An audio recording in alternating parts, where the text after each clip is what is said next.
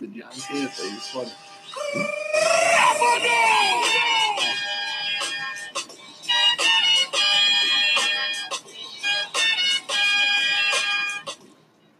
Hello, everyone from the Cross Lexington community. This is the TGB podcast with Brady Gillette, Tyler Manchek, and your host, Garrett Butler. Thank you for having me. Yes, thank you. Today, we're talking about the Nuremberg Laws during the Holocaust. Brady, would you like to tell us, the listeners, what these were?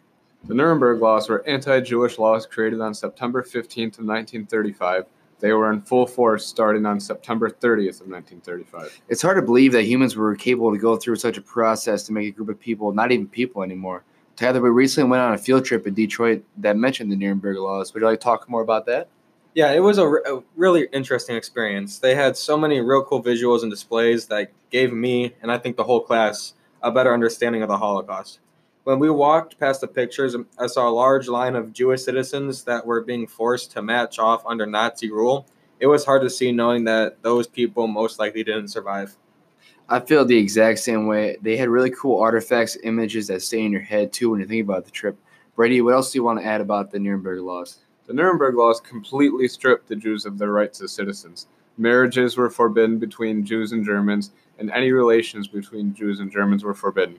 Jews were not allowed to hoist the Reich or national flag, and they could not present the colors of the Reich. Any citizen who did not abide by these laws were punished with hard labor or imprisonment.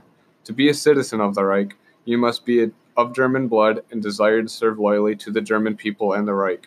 Citizenship is granted through Reich citizenship paper, and only citizens of the Reich may have full political rights. That's really crazy, that these people were accused of causing a downfall to a powerful country. But in reality, they were completely innocent. They were just a scapegoat for their own mistakes that the Germans made. What I don't understand is how this idea of Jewish blame caught onto almost an entire country. That's honestly crazy. Yeah, I looked at a personal account of what it would be like to be under this kind of rule, and the guy's name was Jean Amory, and he stated, "Society decreed that I was a Jew. I had to accept the sentence, a retreat into subjectivity, which might have allowed me to claim that I didn't feel Jewish. I would be irrelevant in a private game." Wow, that's just really hard to place yourself into, and actually imagine living it would be crazy. Well, I think that's it for today's episode. Thank you, boys, for joining me on the podcast. No problem. Thank you for the opportunity. I had a good time. Yeah, I think I had a really good time. That'll do it for this one. See you in the next one, boys.